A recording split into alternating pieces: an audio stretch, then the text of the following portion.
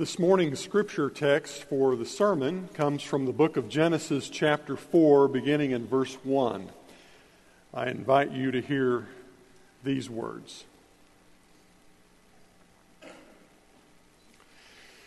Now the man knew his wife Eve, and she conceived and bore Cain, saying, I have produced a man with the help of the Lord. Next, she bore his brother Abel. Now, Abel was a keeper of sheep, and Cain a tiller of the ground. And in the course of time, Cain brought to the Lord an offering of the fruit of the ground. And Abel, for his part, brought the firstlings of his flock, their fat portions. And the Lord had regard for Abel and his offering, but for Cain and his offering he had no regard. So Cain was very angry, and his countenance fell. The Lord said to Cain, Why are you angry? And why has your countenance fallen? If you do well, will you not be accepted? And if you do not do well, sin is lurking at the door. Its desire is for you, and you must master it. Cain said to his brother Abel, Let's go out to the field. And when they were in the field, Cain rose up against his brother Abel, and he killed him. Then the Lord said to Cain, Where is your brother Abel? He said, I don't know. Am I my brother's keeper? And the Lord said, What have you done? Listen, your brother's blood is crying out to me from the ground. And now you are cursed from the ground, which has opened its mouth to receive your brother's blood from your hand. When you till the ground, it will no longer yield to you its strength. You will be a fugitive and a wanderer on the earth. Cain said to the Lord, My punishment is greater than I can bear. Today you have driven me away from the soil, and I shall be hidden from your face, and I shall be a fugitive and a wanderer on the earth, and anyone who meets me will kill me. Then the Lord said to him, Not so. Whoever kills Cain will suffer a sevenfold vengeance. And the Lord put on Cain a mark, so that no one who came upon him would kill him. And then Cain went away from the presence of the Lord and settled in the land of Nod, east of Eden.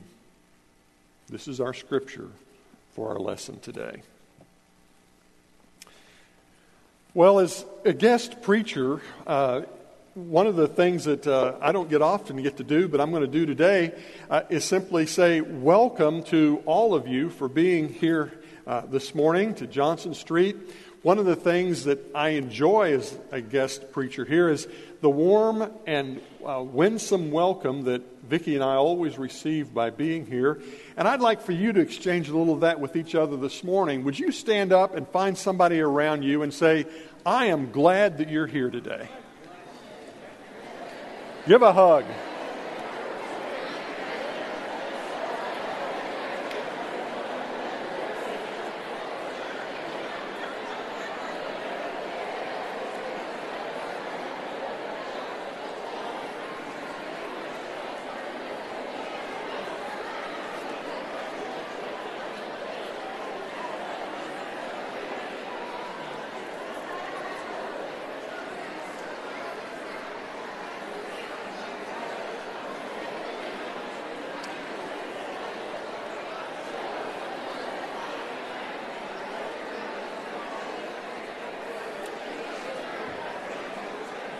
The fellowship, you find your way back.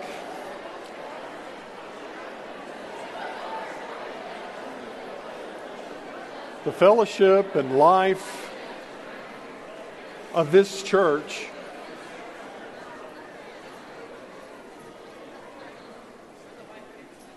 the life and fellowship of this church is so rich and deep, and if you are, like me, a guest here today, I want you to know, in my experience with this congregation, that this is a great place to be, and I want to encourage you to come and be a part of this church in an ongoing way and come to be and to experience the good life, God's life that's present in this congregation.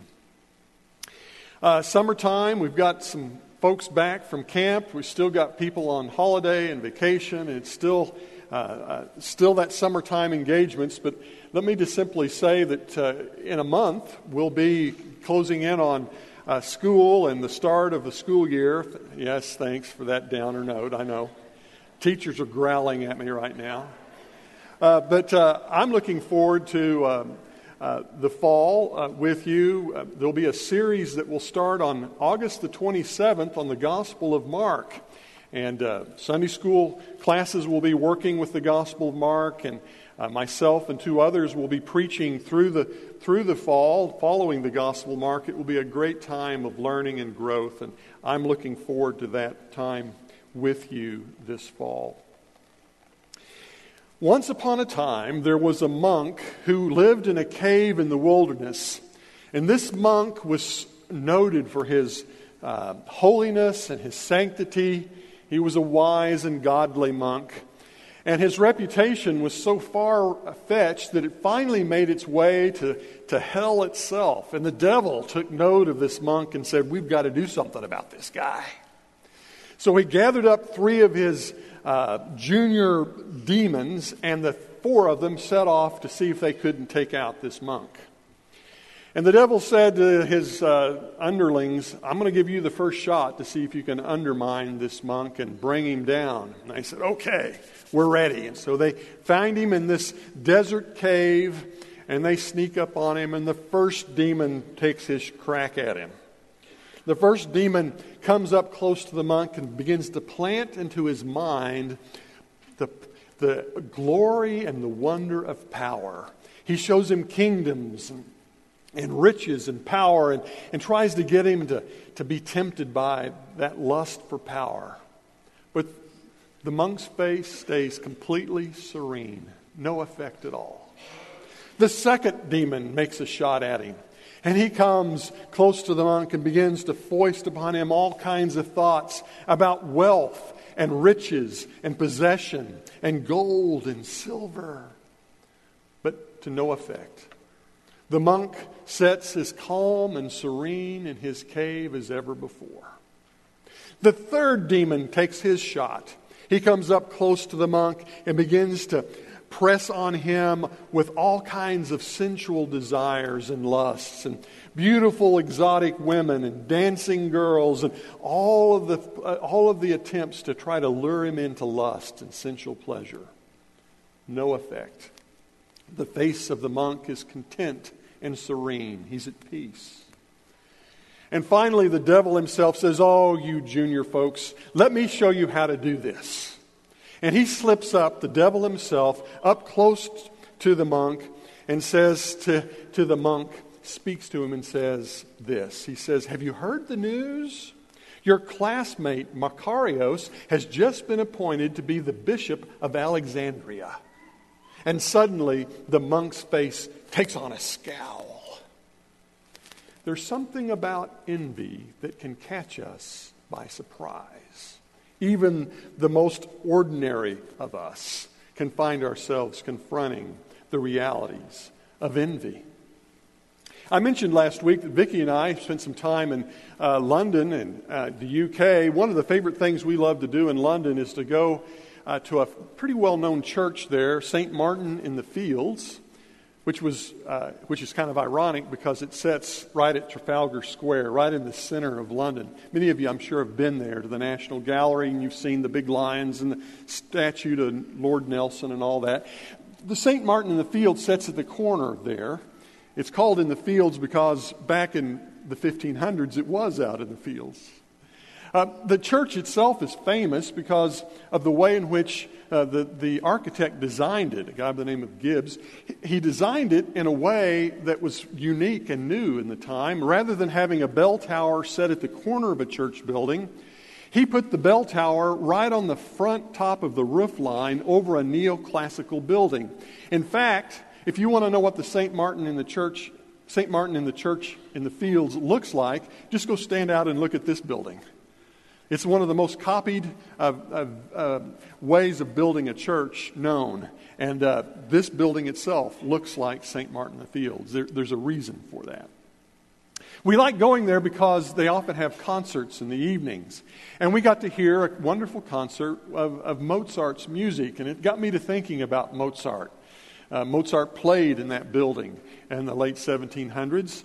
Mozart's life was an extraordinary one, but one of his contemporaries, a fellow by the name of Antonio Salieri, was a friend of his, or not really a friend, actually. They were both musicians in the trade. They were writing music for the church, and they wrote music for the courts. And Salieri found himself quickly overwhelmed with ambition and anxiety about Mozart, and actually Mozart had a little bit toward him as well. Not so much as you see played out in the old movie about Mozart, but nonetheless, envy was at work, so much so to the point that it impacted Salieri's life in a very negative sort of way. Envy. It's the sort of thing that happens in the story in the Bible about two women who had babies. And they happened to sleep together one night together. And in the night, one of the mothers rolled over and suffocated her child. And they both showed up in front of the king's court, Solomon's court, one day, claiming that the live baby was their own. Do you remember this story? And Solomon decides that the thing to do is simply to split the baby in half. It's a rather radical response, but it all's fair. We'll give each woman a half a baby. And in that moment, the real mother was the one who spoke up and said, "Oh no, spare the child." Whereas the woman who had been caught up with the demon of envy was the one who cried out, "Oh yes, press right on. Strike the child." Envy. It happens in all kinds of ways. Not long ago, there was a story coming out of California about two teenage girls, both in high school, both trying out for the high school cheer team. Friends, girls that knew each other, went to class together, enjoyed hanging out with one another. One was accepted into the squad, the other was rejected. And by the next morning, the one who'd been rejected had found a gun, and the winner of the tryouts became the loser, and the loser of the tryouts became a devil, a demon in her own community. Envy. Envy. Getting along with each other is a really, really critical thing. And though it seems like such a strange story to us to read, this story that I've read this morning about Cain and Abel, its position in the early chapters of Genesis speaks to how critical a reality, finding a way to navigate how we get along with one another and not allow jealousy or envy to take over, is so critical to the way in which we can in our ability to navigate life. This story of this first family is an interesting one in many ways, the ways in which it is told to us. We've got this story of Adam and Eve, and they're having a child. And our firstborn child, Eve calls Cain, which is just a play on the words. The play on the words is she conceives and bears a son, and she calls him Cain. The word Cain simply means I've gotten, or we could call him gotten for short, as a nickname. I've gotten a son from the Lord. A lot of attention given to Cain. Then comes Abel, and there's not much said about Abel. It's sort of like what happens in many of our families today. The firstborn, we get all kinds of photographs of all the birthday parties, right? By the time you get to the third or fourth one, you're lucky to have one photograph of the 3-year-olds, right? Abel doesn't get much attention here. In fact, interestingly, his name just means vapor or breath, which may be sort of a foreshadowing of what is to come, of the horrors that are to come. So Cain and Abel grow up. Cain is the farmer. Abel is the rancher. And then there comes this time when apparently the Lord likes a good barbecue. They decide to put together a little festival or a time of honoring God. Now, we don't know exactly what all goes on in this. There are just little hints. We don't really know why it is that Cain's sacrifice is rejected, Abel's is accepted, but there is a little hint in all of this. You see, Abel brings, it says, the first of his flocks, the fat portions, which is another way of saying he went out and got USDA grade A prime and brought that to the barbecue. Not any of that cutter or canner stuff, the stuff that shows up that doesn't even make it to the butcher's market. Whereas Cain, maybe Cain went out to the fields, and instead of going down, when I was a kid, my grandmother had big gardens, we had big gardens, and kind of at the end of the row, the corn never would grow quite as strong. You had to kind of go down into the row to find the really good stuff. Anybody nod their head on this? You know what I'm talking about? It's as if Cain just went out and grabbed the stuff at the end of the row, the small stuff, the little tomatoes, not the big, fat, juicy ones. He went and dug up with a spade and took the little bitty potatoes, not the big, fat, nice ones.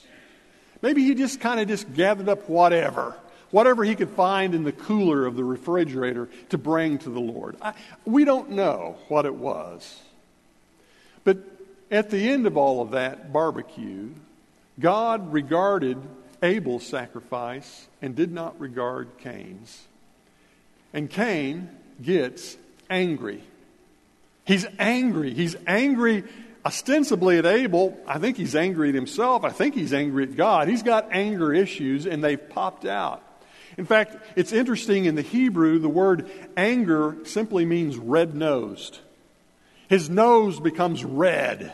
His countenance falls. You can see it visibly. You know what that's like when a person gets angry? It changes the way their face looks.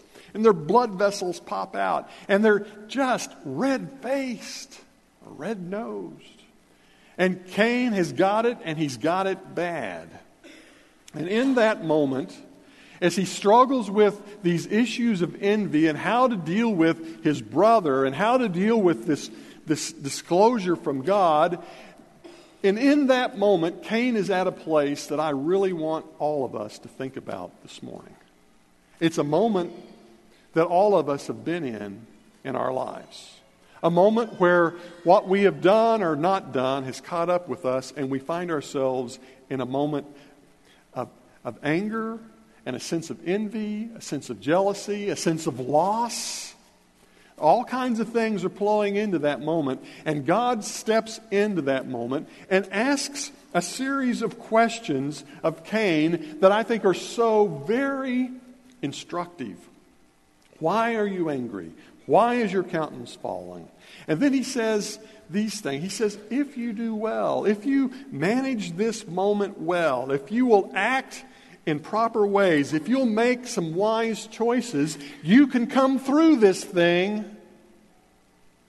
And then he says, in a moment of warning, but if you don't act well, if you don't think through the choice that lays before you, if you don't act wisely and judiciously, then I'm telling you, sin is lurking at your tent flap, literally, at your door. At the flap of the tent, right just outside, sin is crouched there, ready to spring upon you and capture you. It's the same kind of language that will get caught up with, we hear in 1 Peter in the New Testament, where Peter will describe Satan like this, like a roaring lion. Your adversary, the devil, prowls around looking for someone to devour.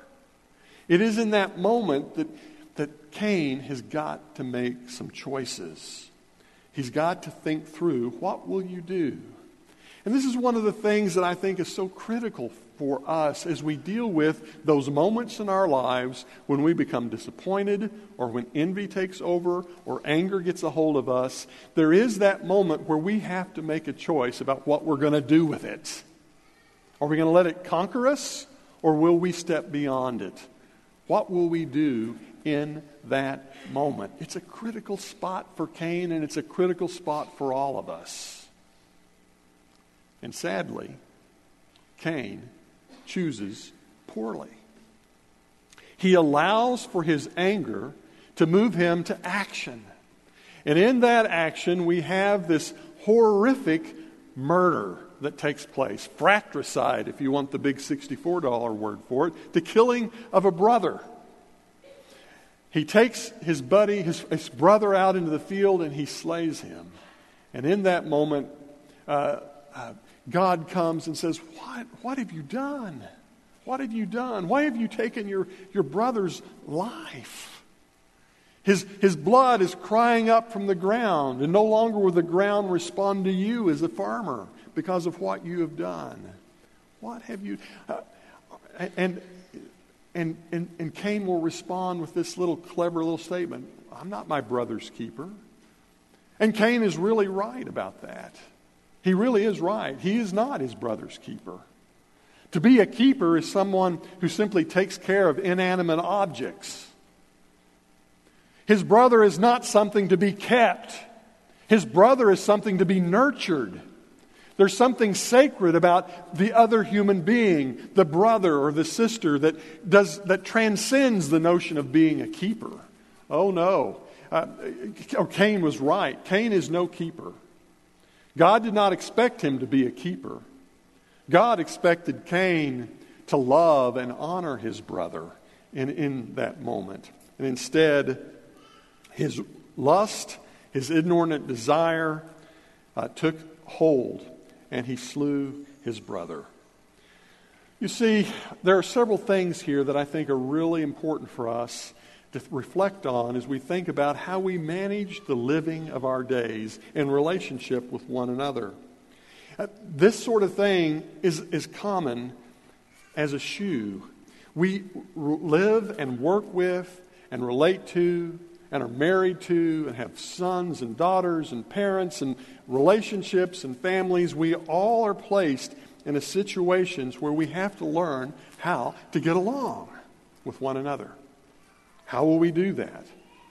One of the ways in which I think we do that is by paying attention to the reality that life is not about me. It's not about me. It's not about how I feel, not about my being accepted. It's about us. It's about relationships. It's about my life with God and my life with others. There is sort of a sacred triangle of relationships that shape all of our lives. I do not stand in a single sort of relationship to the divine.